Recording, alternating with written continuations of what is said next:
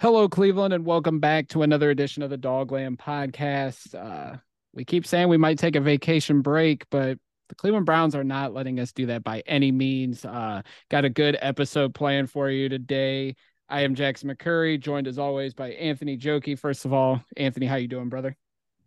We might not get a vacation break. I'm on vacation from work this week and next week, but I tell you, these Browns are keeping us busy, and I don't mind it.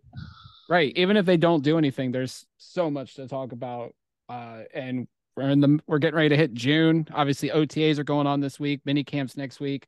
But the Browns, the rumor mill just keeps churning. But we do have a special guest on tonight's episode. He is a former colleague of ours here at the Dogland, still a great friend. He's doing fantastic work with the rest of the crew over at the OBR. It's none other than our good buddy Jack Duffin. Jack, how are you? I'm good. This off season just keeps rolling, so exciting times. And hey, I feel sorry for Bengals fans. They must be bored all year round. They don't do anything in free agency. There's nothing going on. Whereas Browns fans, it's like, hey, 365 days a year, we've got stuff happening. Well, you Right. have to have money to spend it, and they don't. Yep. Yeah, it helps when we have a billionaire owner who isn't afraid to spend, and they have a owner that doesn't spend at all. So, yeah, it's tough to be a Bengals fan, that's for sure. But speaking of spending, the Browns keep spending and they keep making things happen. Uh, Jack, you just dropped a fantastic article Wednesday morning talking about the Zadarius Smith contract. Obviously, I think a lot of us are still shocked that they pulled this trade off with Minnesota to bring Zadarius Smith to pair up with Myles Garrett. Uh, we got the details of the contract, threw over the cap. You wrote a fantastic article talking about how the Browns were able to make this deal happen, to squeeze it in the salary cap. It's a fascinating article. You go into detail about how much money the Browns have left, how they rework Smith's deal. This year, we all know that they reworked the deal. He'll be a free agent next year. It's a $3 million cap charge. Now, obviously, I think it's what 11.5 million they've given him in cash. 10 and a half. Ten So and a it's half 10 and a million. half.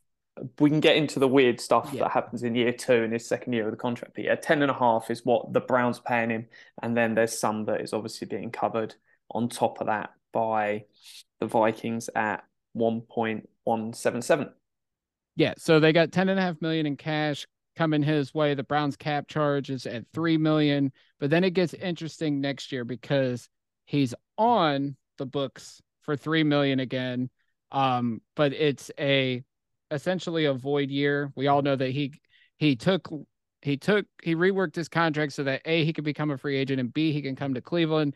So go into that detail where the Browns reworked this deal, adding the void years, the dummy years to make this work financially for them and for Zadarius Smith to hit the open market once again.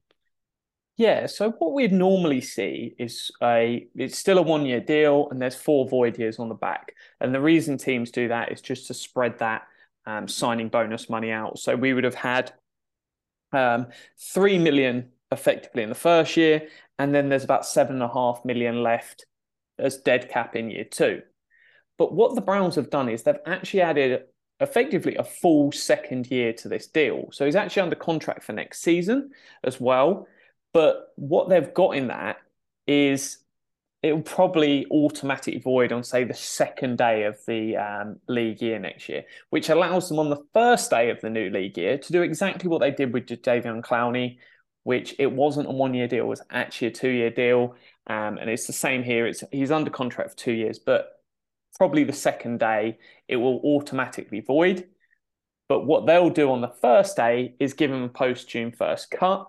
And what that means, so that's still 7.5 million of dead cap is going to hit the books, but they will have 1.9 million of it roughly in 2024. And then in 2025, you'll get 5.6 million. So all it's doing is spreading out that same 10.5 million that they're going to pay him, because that's the cash payment to him this year. And he'll get that money this year. But rather than it happen in 1 year, many teams have done 2 years. The Browns and the Eagles are probably the prime examples of this. They're allowing to spread that cap hit over 3 years. So 2 years after he's left the team, there's still that money there. And so with that, the Browns now sit at 4.9 million in cap space according to Over the Cap. And obviously we know there's money coming onto the added cap space is coming Friday. There's weird numbers being floated around. Field Yates posted today that the Browns were getting 10.9 million in cap space, but I seen that you had an $8.8 million cap number that's coming. Can you explain that to the Browns fans that might be confused? Because for so long we thought we were getting close to $11 million in cap space with John Johnson and Jadeveon Clowney coming off the books, but now that number has kind of changed. Can you explain that to the Browns fans? Yeah, so it's the difference here between sort of gross and then the actual net amount. In the same way, say we go out and sign a guy for 10 million a year. Well, take Darius Smith. His cap hit is 3 million roughly a year. When you sign him, you're not actually adding that 3 million cap hit onto the salary cap. You're just looking at the net impact. So you're adding him on at 3, but you're taking a guy off the bottom that's effectively 1 million. So the net impact is 2 million. And it's exactly the same here. John Johnson leaving frees up 9.75 million. Clowney leaving frees up 1.165 million. So that's where Field Yates has got his numbers from. But then at that point, you've only got 49 players on the roster. So you have to add the two next most expensive deals that don't make the threshold back in, which is Cedric Tillman. And then you've got a choice of several players that each on just over 1 million. You add one of them in, and that's where that 8.9 million comes from, because you need to look at the net. There's no point looking at, hey, you've got this much cap space and you're adding that much. You've got to keep at 51 players. When you get to the end of the offseason, it becomes 53. So we need a little bit of money there. We can't blow this whole, 8.8 plus 4.9, 12, 13.5 million roughly. We cannot blow that. We do need that. That's practice squad. That's the 52nd, 53rd player. That's IR during the season. If someone goes down, you've got to sign someone else. Practice squad elevations. All that stuff costs. If you spend all that money, we're not going to have a practice squad for the entire season. I know over the last few years they've had a good job in rolling over cap from the previous year, and you say that number around that 9 million there. Do you think that, and you mentioned to go down a little bit from the practice squad and other stuff, but do you think they're going to try to save it? Because there's plenty of rumors out there of maybe adding a running back, maybe adding a receiver, etc. Or do you feel maybe they could restructure a couple of contracts that they have, just so they can add a little bit more to roll over in the next year? Yeah, personally, I think if they had no pressure on them from media, fans, and what creating a load of cap space does, they would go out and restructure Myles Garrett, Cooper, Wyatt Teller, Batonio, literally all of these guys, and just move the can down the road. Because effectively, as long as you don't go out and blow that money now, it actually works in your favor to have maximum flexibility and keep pushing every single contract. Even a player like Wyatt Teller that you might move on in a year's time, free up that money now. It's the right thing to do. The issue is when they go out and do that, suddenly the media goes into overdrive. Fans' expectation goes up that got to spend this money, got to spend this money. They didn't spend this money, sack the GM, blah, blah, blah. And that's kind of, I think, why more teams don't go out and do that, because there is the danger of once you do it, the pressure's on, there's expectations rise, whereas good cap management would say do that move. So I think there'll be a balancing act. It wouldn't surprise me if they eventually do one of these deals, just to have plenty of space through the season, especially if they go after Hopkins or a big move in addition. But it wouldn't surprise me now if this roster's pretty much done. You'll get a little bit of money back. Say you bring in a cheap tight end and Harrison Bryant goes, well, that's net like 1.5 million saved extra. So I think there'll be some minor tweaks, but I think the roster's probably there. There's also that the mid-season trade deadline where you might have to add something based on an injury or something's not working out. So it'd be good to maybe save that for that occasion as well, if that situation pops up. 100%. And that's why I'd maximize with the restructures now, because the restructure is just changing base salary and signing bonus. The issue is if you're halfway through the season and you do that, there is less base salary of a Myles Garrett because half of the base salary you've already given him, you can't then restructure what he's been paid. So if you did that now, you're going to get twice the amount of flexibility than doing it halfway through the season. But I think expectations is the issue there, and Andrew Berry has to act in self-preservation rather than the optimal move, which would be restructure several of these big deals and sit there again. They should easily be sat there with like 40 million of cap space. Obviously, you might want to wait until the end of the sort of off season for that. Part of the reason why, because if say all of these free agents are still out there looking and suddenly you free up 40, 50 million, agents might be looking and go, no, you can give us some more, you can give us some more. So they might wait and do this right before or even after roster cut down, because you could do it after the cut down and you know this player is definitely making your week one team, and then you do it. Who knows? They might surprise us, but a really analytically smart team would do that. Yeah, that's all. It's really fascinating.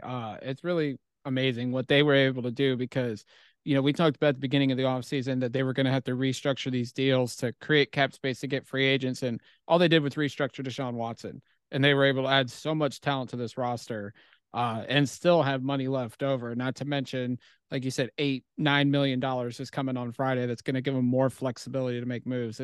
It's so fascinating.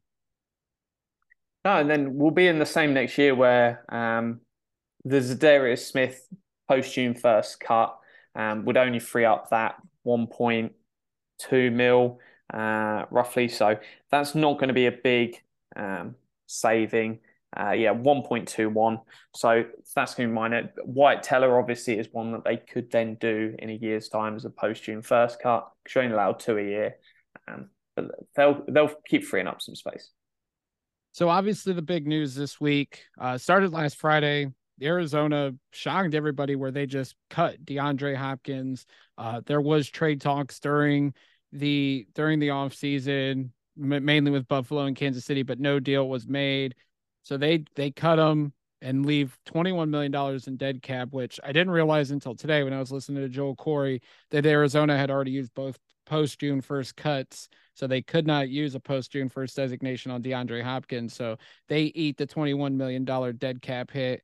So now Hopkins is officially a free agent as of Tuesday night. We know Kansas City and Buffalo are still considered the front runners for him. New England's in the mix. There's other sneaky teams, but a team that keeps getting brought up because of the connection with Deshaun Watson, because of the fact that they will have some extra cap space. The Cleveland Browns are in the mix for him. Watson has lobbied for him publicly. Other players, you've seen Zadarius Smith, and I think a couple other players on social media were tweeting, telling them to come to Cleveland. The Browns are in the mix. And from all accounts, the interest is real on both sides. I look at it like this, and we'll go around with each of you guys and how you feel about it. I think if DeAndre Hopkins wants to come to the Browns, cool. He adds another weapon to the offense for Deshaun Watson, adds more depth to the wide receiver room. But even if they don't add him, I feel really good about this wide receiver room going into the season. We've kind of said since the draft that the top 6 receivers, the whole room was essentially locked in. So if they add DeAndre Hopkins, who's had a great Hall of Fame type career so far, obviously he's on the wrong side of 30, but adding him when he had a couple down years in Arizona, but can still play, I think this would be a crazy move in June for the Browns to make. Anthony or Jack, you can go first. It don't matter. So I think for me here is what player you're actually getting. Many people remember the highs of Hopkins, but if we look back all the way to 2015, we've got 4 individual players aged over 31, 31 or over, that have got more than 1,000 yards in a season. That's not great. And only one of them has done it multiple times, and that was Larry Fitzgerald, done it 3 times. Julian Edelman was the most recent in 2019. And then you've got Brandon Marshall and Jordy Nelson. And that's kind of my fear, is we're trading for a guy that, if we're going to be realistic, probably 800 to 900 yards. Is it all that what you're going to then have to financially give up for him? And at the same time as a financial commitment, and I think 25 million over 2 years is probably a realistic number for what he could cost.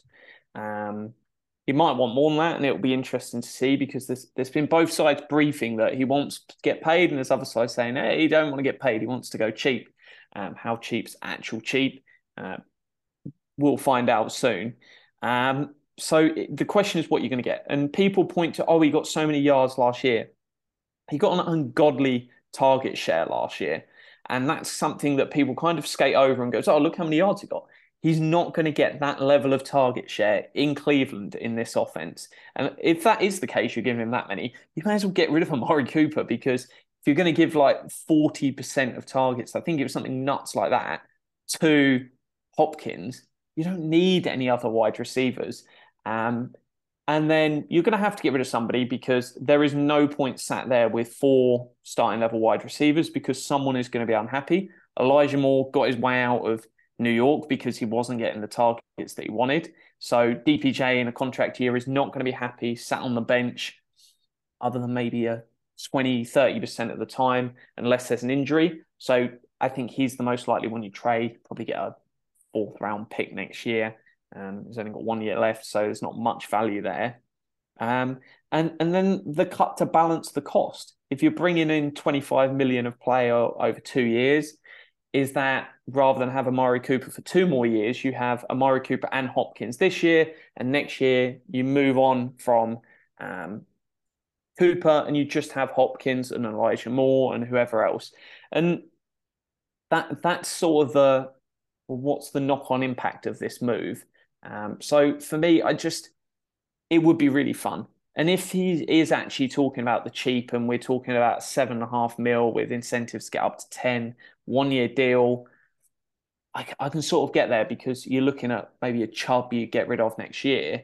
Whereas if we're talking 25 mil over 2 with some incentives on top, it's getting pricey, and the knock-on impact would be painful, because it's not just about 2023. Beating Patrick Mahomes in the playoffs is going to need luck. So give me 2-3 years where we might get lucky, then it's all in, and then blow it up like the Saints, the Rams. And the Rams might have won a Super Bowl, but they were an ungodly drop from the 49ers. Else we are talking about them as the glowing example of how not to build an NFL team. Because, how we drop that ball, I still do not know. Yeah, Hopkins would be really interesting, and there's that obvious connection with Watson in the past, and looking at those numbers, you couldn't help but get excited with those years in Houston that he was there. Eclipsing over 1,000 yards. I think 5 or 6 of those years he was in Houston. That's something to get excited about. But Jack is right. You're not going to get that kind of production in this offense with guys like Amari Cooper, Peoples Jones, Elijah Moore, and you have other guys below like Goodwin and David Bell that are looking to make an impact as well. So what are you really going to get out of this for the cost? And Jack hit a lot of those points on the head here. So I'm all for it, but if you do make this signing, does that create a lot more pressure on this team? Because it really signifies that, hey, we are all in. It's Super Bowl or bust. And if you barely make it into the playoffs or miss the playoffs, the season could be, deemed a failure. So where does this signing kind of move the needle on that? And I think the receiver group is good right now. I would rather add maybe a running back, maybe a linebacker, just to round things out a little bit, because there's worries there for me. But I look, if they manage to pull it off, I would be excited. If they don't, that's perfectly okay. So either side of the fence I'm on here, and I'm all right with that. Yeah, I think a lot of Browns fans feel that way. I think, the lore that DeAndre Hopkins brings, obviously he's been a multiple time All-Pro. I'm not bringing up Pro Bowl because I think that's a meaningless accolade to be recognized for now. But he's made a great impact, whether he was in Houston, his first season in Arizona was great. Obviously, the last 2 years, 2021, he was injured. 2022, he missed the first 6 games because of PEDs. So yeah, I mean, there's questions and concerns about him. Obviously, he's very outspoken. Before his exit in Arizona, listing quarterbacks he'd like to play for. I do find it funny that he didn't mention Watson among the top 5, but there's mutual interest in reuniting with him in Cleveland. So, it's a fascination. But yeah, like Anthony said, if he comes here, awesome. If not, we're okay. I feel really good about Cooper, Peoples-Jones, Elijah Moore, Cedric Tillman, Marquise Goodwin, David Bell still, even though some people are really down on him because of a lackluster rookie year, which I think we all kind of, most of us set high expectations last year. So I just think it's a win-win. If we get him, it's awesome. Adds more depth to the receiver room. If not, I still feel really good about the receiver room heading into 2023. Jack, what do you think the contract would look like hypothetically for DeAndre Hopkins? Because a lot of people are saying it's got to look like the Odell Beckham contract that he got from the Baltimore Ravens, but we're in June. Yes, there's teams with cap space, but a lot of those teams are bad teams. I think Detroit's probably the one, like the sneaky team that has cap space and that needs a receiver like Hopkins that could make a move there. But what do you think the contract hypothetically could look like for a DeAndre Hopkins? Yeah, I think it could be one where we're talking about sort of 2-year guarantees of, say, 25 mil, and maybe some incentives of 5 mil on top, where he can make that up and get to sort of 15 mil a year. There obviously weren't the appetite to pay him 19.5 mil a year. So I think that's probably where you're looking at, he's not going to get that much. So yeah, I think around that 25 million over 2, where there's some incentives in there for sort of an extra 2.5 each year. But yeah, to throw a question back in, and I'll just to quickly touch on David Bell, because I did a piece last week looking at expectations for Tillman in his rookie year, and looking at the last 5 years of third-round wide receivers, pretty much bang on average is David Bell, which was really interesting to note that is sort of the average rookie expectation for a third-round pick at wide receiver. But the question I've got for you two is, how many minutes after filming this podcast is Hopkins going to sign with somebody? Because it tends to be the podcasting curse. Whenever you chat about a player, they sign literally seconds after you finish podcasting. It'll be 10 minutes. It never fails with us. So, yeah. Yeah, it won't be long. The only time we did something before was the OBJ trade. We recorded right after that happened, and then we recorded right after Sashi Brown got fired. Those are the only 2 times. Oh, and Hugh Jackson. We did. We also had the Elijah Moore trade break when we were recording a little bit ago. Yeah, we were recording while the Elijah Moore trade happened. So that was but Hugh Jackson, we recorded an episode. Hugh got fired, so then we had to put 2 episodes together, and then the other ones happened before or after the recording. So it was, it's always happening. We were recording with the OBJ trade, and it was like we finished the podcast, and my closing remark was basically, hasn't happened by now, get over it, it's not happening, move on. And it was in the process of just downloading. So we'd recorded it, and it wasn't even, we were still recording, we'd stopped recording, it was in the downloading phase before it had finished downloading, and then the tweet came through. So looking at the wide receiver room, if this were to happen, I know a lot of people are going to say DPJ has to go out. Some people say maybe David Bell would go out. Jack, do you think there's any way that they would keep the 6 they have now, the 6 locks we think? Do you think even if they added DeAndre Hopkins that they would make it work to where they keep 7 receivers?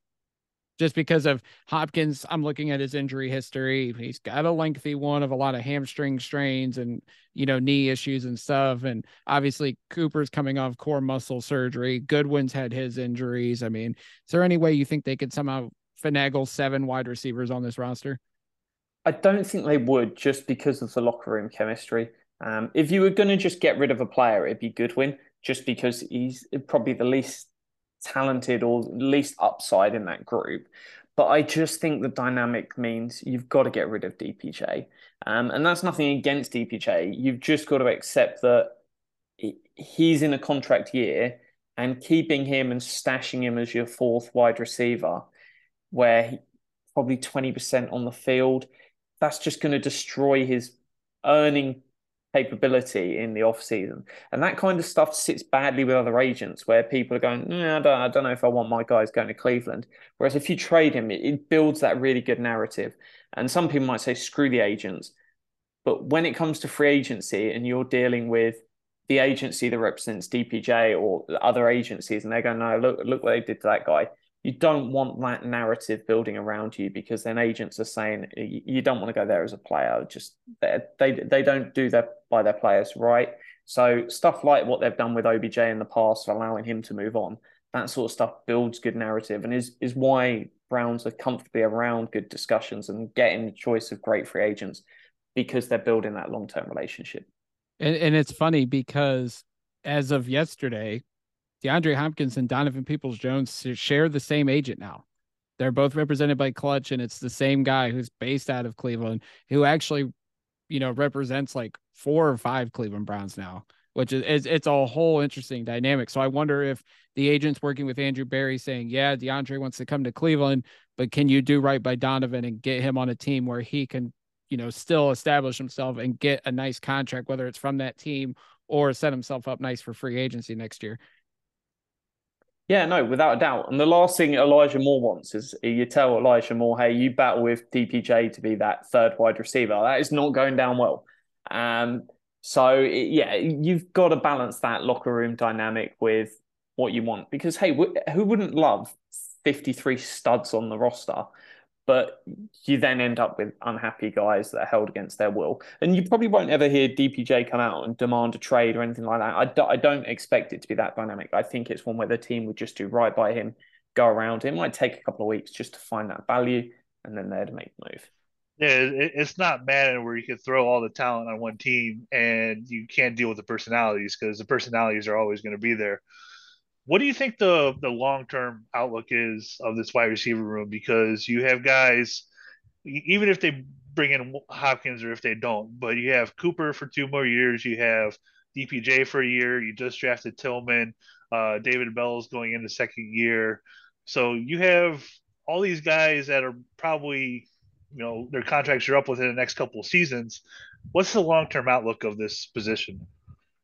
Yeah, so let's deal with those sort of the two main guys at the moment. So as it stands with the current room, I think Cooper's got 2 years left.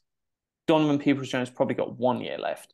And that's just what they're under contract for. I don't see an extension for DPJ. They might do it, but I think 10, 12 and a half mil is probably where his fair market value is. And the issue is, do you really want to pay 10 million a year for that if you can get at least 90% out of him in Tillman in a year's time? So I think that's one way you move on. Obviously, if you add Hopkins, then you're probably talking about 2 years of Hopkins. DPJ's gone now, and only 1 year of Cooper. But effectively, those top 2 wide receivers, that's where it balances. Then Elijah Moore's got 2 years left. I think in a year's time, they'd ideally probably look to extend him if he plays well this year. So a big year for him. The most important year for any player in their NFL time is year 3, because that's where a team decides, hey, we're going to pay you in this offseason, or we're going to start repairing to replace you. I think you've got Tillman, that what they would love is to do a year and then step up and replace DPJ. Even if he's wide receiver 3 on the depth chart, he can bring in and provide that level of play to sort of Cooper, Moore, and DPJ. That gives us Tillman. That gives them that nice transition. David Bell, I think the goal for him is probably just to be a wide receiver 4. And I think if he's just a wide receiver 4, that is a good return for a third-round pick and a late third in that. So I think that's probably the goal for him this year, just to show something, and next year just be that guy that goes, hey, we'll get 500 yards a year out of him. He's getting rotated in when we've got injuries or we want to do certain stuff. Goodwin's just a 1-year flyer. A name to keep an eye on for free agency next year that I like, if they go the Cooper route and we don't have any Hopkins, DJ Chark, potentially at $5 million a year, I think could look really nicely if we're looking at that 2024 wide receiver room of Cooper, Moore, Tillman, Bell, DJ Shark, and another rookie, potentially in the third round yet again. That room is then, it's nice and it's transitioning and you're preparing in advance. It's not one where we're letting loads of players go and then, great, we need to draft a third round rookie. We're drafting guys now so that we can get a smooth transition out of Cooper, out of DPJ, and set up this room for the long term. Yeah, and we know that the Browns have been interested in DJ Chark the last couple of seasons. We know Andrew Berry likes him, so that could be a potential fit there between the Browns and Chark if he gets the free agency again next year. So say they don't sign DeAndre Hopkins. I did find it interesting, and we brought this up before we were recording. Cordero Patterson's name was brought up several times during Cleveland Browns Daily on Tuesday while they were at their charity golf outing. I know Jared Mueller, a former colleague at Dogs by Nature, mentioned it as a potential trade target because of his post-June 1 money kind of frees up. I know he's making around $4 million. The Browns haven't added a veteran running back yet. Do you see that as a possibility that the Browns, if the Falcons cut him, I think it's a no-brainer that the Browns should bring him in. But do you see a potential like late draft pick swap type of trade for a Cordero Patterson who would really shore up that running back room with Nick Chubb and Jerome Ford? Yeah, I just think 4.25 million, and that's what the Browns would take on if they trade for him. There's no guarantees in that, so it's not one where it's in Atlanta's interest at all to eat that money unless we're giving them more valuable trade picks, which we wouldn't want to do. So there's no incentive for them to eat money. So I can't see us trading 4.25 mil for a backup running back. Hey, they did pay 6.25 million for Hunt, and I didn't think they would do that last year. So they have been more willing to spend a backup running back than I would. But if he's cut, I think that's certainly one where they would look to go after him. Maybe even if Atlanta are happy to sound offers and see what's out there, they could certainly go to him and go, look, we're going to guarantee you 2.125 million. So half of what you're getting, we'll guarantee that. And then let's do incentives so you can get back up to 4.25 million in total. And those could be incentives that he's only going to get if like Nick Chubb's out injured, because he would need that level of volume to get there. Could certainly be a way they go. And that might be one that he looks at and goes, yeah, I'll take that, and bets on himself. So I can't see him at that number, but they could do some tricky stuff and get that down. And I think they'd happily pay 2.5 mil in guarantees to get a solid second running back that, who knows, that allows them to transition better. If suddenly Ford looks really good, Patterson is playing well on the cheap, you then start getting into discussions of, do you want to pay 12.2 million to a certain running back next year? Yes, I do. I expect them to keep Chubb for 2 years. With Patterson, definitely versatile with what he can do. Are there any other running backs out there you have on your list that would still be a good fit, or are we kind of in the running back spot, maybe waiting for roster cutdowns to see who might be out there when those final 53 rosters come down? Yeah, so I think Patterson's obviously one they could wait till much nearer that point. I don't think you're going to get too many like intriguing running backs as such to come in and be the two. If you were looking for a 3, you could probably get there. Justin Jackson's one that I would just go out and sign now. I wouldn't put any guarantees in the deal, but bring him in because that gives you that option that you're happy then with what you've got, but you can keep going for better. And that's why sometimes it helps not to sign players, because that allows you just to maximize whatever happens on the market. And then, yeah, hey, at this point, if something happened to a Chubb, there's Zeke's, there's Fournette, so you can go out and you can get somebody to do that. I think tight end 3 is certainly one I think roster cut down is most likely to be when that move might happen. They might bring in someone in the meantime, but I think you wait until then, because if generally teams around the league are only rostering 3, you're probably going to get somebody out there that's interesting. And tight end 3, it's a red shirt position. That guy is not seeing the field, unless someone gets injured. So you can afford to go out and get someone that might be drafted this year, might have been drafted a year ago, and just sort of bring them in and see, and maybe cycle through 3 or 4 of them across the season, and see what sticks, what goes well, because you're trying to develop that guy to be a backup in 2 years' time, really. So yeah, one to keep an eye on. I think tight end 3 definitely for cut down time. Yeah, And with go ahead. I was gonna say with tight ends, with the way I think this offense is going to evolve, we're going from less 2 tight end sets to more of 1 tight end, and obviously that being mostly Njoku. And if they want to bring in extra people when they want to run the ball, there's going to be the extra offensive linemen that they, have plenty of, and play so well for this team. So there's that aspect of it as well. So that's definitely, tight end 3, like you said, it's a red shirt spot, because Harrison Bryant's in the last year of his deal, and then a couple of other guys that they brought in, they'll be fighting for that spot as well. So, you have to look at that when you look at the tight ends.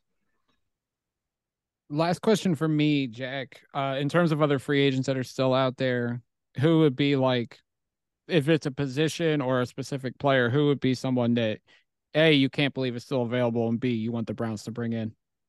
Oh, it's a defensive tackle without a doubt, because it's the only position that you genuinely going to add as a free agent that starts and is a massive upgrade over what you've got. And yeah, it's Matt Ioannidis, Shelby Harris. One of those 2 guys comes in and replaces Jordan Elliott. That it's a significant difference. For me, that makes a much bigger impact than DPJ to Hopkins. Hopkins is great, but DPJ to Hopkins versus Jordan Elliott to Matt Ioannidis, I know which one I'm going, yeah, I feel happy with every single starting spot. The idea that Hopkins means you're going to see Jordan Elliott playing 600 snaps this year does not fill me with hope. So I would definitely look to that as a direction. And neither of those moves is going to change whether you win a Super Bowl or not. It's just it's not impactful a position enough, but it might give you that extra little piece. So I would say that's definitely the spot where I would love to see a move. And yeah, every other roster spot in terms of starter, I've got no issue with. The team, and Schwartz was speaking again about how much he likes Jordan Elliott. So that stuff just bothers me, because I don't get what they see. Yeah, I'm right there with you. Outside of Ika and Tomlinson, I don't feel good about the D tackle room. I've said, Hill and Hurst were the lottery tickets at that position. And then, maybe Jordan Elliott needed better coaching. Maybe Chris Kiven was so bad that Jim Schwartz is going to get this potential that we saw in Jordan Elliott coming out of Missouri a couple years ago. It's finally going to be unleashed this year. I'm not convinced. I'm with you. Matt Ioannidis, Shelby Harris.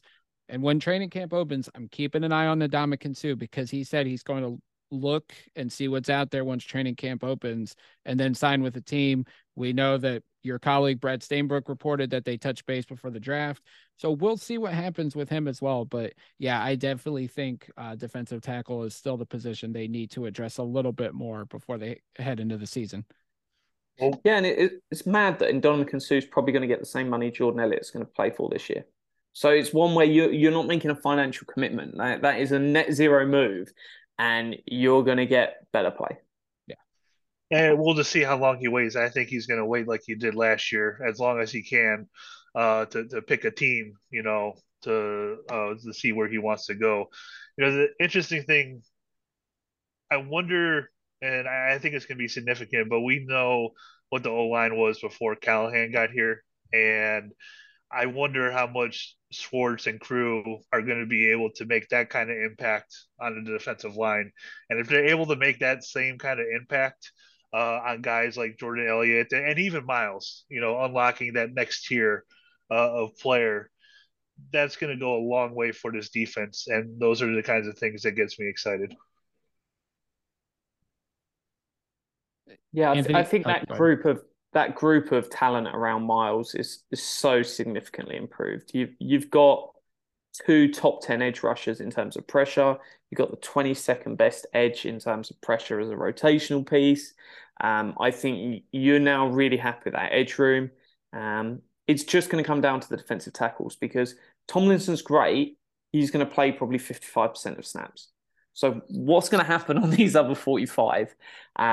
Because that is a serious concern. Whereas Myles Garrett's going to play like 75%. So that's kind of that difference that you get of like, you only need 25% replacement for Myles Garrett, and you've got that with Okoronkwo. You need 45% replacement when you've got Tomlinson. There's no point paying for one phenomenal DT and you're like, hey, and then we'll just throw out dudes when he's on the sideline. That is one of my frustrations with investing in defensive tackle. You need four of them because it's such a rotation position. Yeah, I mean, I'm sure they're hoping Hill or Hurst, one of them breaks out and performs. And I think Hurst has the edge just because we saw the flashes in Oakland and San Fran before the injuries happened. But yeah, I think they need a little more. And I think if the fact that Ioannidis is still available is baffling. I just hope if he's still lurking around, Andrew Berry makes that magic happen and brings him in to the fold. But Anthony, do you got any more questions for Jack before we wrap things up? I don't think so. I think we covered quite a good amount of it. We'll see. These final touches of the roster. I know training camp's right around the corner. I think they're pretty much done. But anything they add from now till the start of the season is a bonus. I think they're in a really good spot. Yeah, I do too. And mandatory mini camps next week, and then we got about a 5-6 week window where there should be no news, and training camp starts a little earlier in mid-July, and we'll get things rolling. It's unbelievable. It's the Browns. There's always news. For sure, for sure. Jack, thank you so much for joining the podcast. You've been a very integral part of our podcast throughout the last 6 years, and as we roll into year 7. We appreciate your friendship, and we appreciate the entire OBR crew over there. They've always been good to us, and we appreciate that you were a part of us, and then you got to move up to the OBR, and you're doing fantastic work. Go ahead and plug everything you guys got going on over there. No, always good to jump on. We're doing a position room week by week. So this week it's wide receivers, tight ends. Wide receivers last week. We're in tight ends this week. So what I tend to do for all of my weeks is like predicting the 2023 roster, 2024 roster, and the 2025 roster, because why stop at 1 year? Then I've got some position stuff where we generally looked at deep dives, like what happens with this player's contract or other projection stuff. Not actually doing that this week. So just because Friday, when that article would generally come out, is going to be the 2nd of June. So I'm going to do a look ahead to sort of where their salary cap position is that day and sort of what other moving pieces are going to happen during the off season. Then if we look ahead to the weekend, each weekend, I've just been doing like an explanation piece, looking at an element of the salary cap, how contracts work, and just sort of explaining a bit more around it as a bite-sized piece each week. So, that's there. But every week there's at least 5 articles, 6 this week because the Zarius Smith numbers finally came out. But yeah, pumping out content. And if there's something you want on that contract article piece, read it. I've got the list of what's in it on there. But then just shoot me a DM and I will happily add more and more to it, and we'll keep building that so that everything's there. If you want to know what happens with contracts to do with incentives, boom, there's a nice little section for you. I do have one thing I would like to see. The cost of trading up next year into the top 3 to draft Marvin Harrison Jr. Top 3 ain't going to cut it because the Cardinals are going to have the number 1 pick and the number 2 pick, and they're going to take a quarterback, and then they're going to take the wide receiver. So I want him so bad. I know it's not going to happen. It's already done. But I would love to see them finish with the 1st and 2nd pick, and then see the Texans get absolutely slaughtered for that horrendous trade. And then they'll pick 32nd because the Browns won the Super Bowl. I'll take that. I'll take it too. But yeah, guys, go and check all of Jack Duffin's fantastic work over at the Orange and Brown Report. His Zadarius Smith article is behind the paywall. It's a VIP exclusive, but I will say, because I've been a subscriber there for a long time, it's the best $10 you can spend per month, and you get Paramount Plus. So it's a great deal to have. And you guys have any questions for Jack Duffin, be sure to DM him on Twitter at Jack Duffin. But as we ramp things up, as always, you guys can follow me on Twitter at Jack McCurry08. You can follow Anthony on Twitter at Anthony Jokey. Follow the Dogland at the Dogland for all the Browns content. Subscribe to us wherever you guys get your podcasts. We should be back next week with an episode. I'm going to try to work on a guest for mandatory minicamp. But until next time, Browns fans, as we get on out of here, as always, go Browns.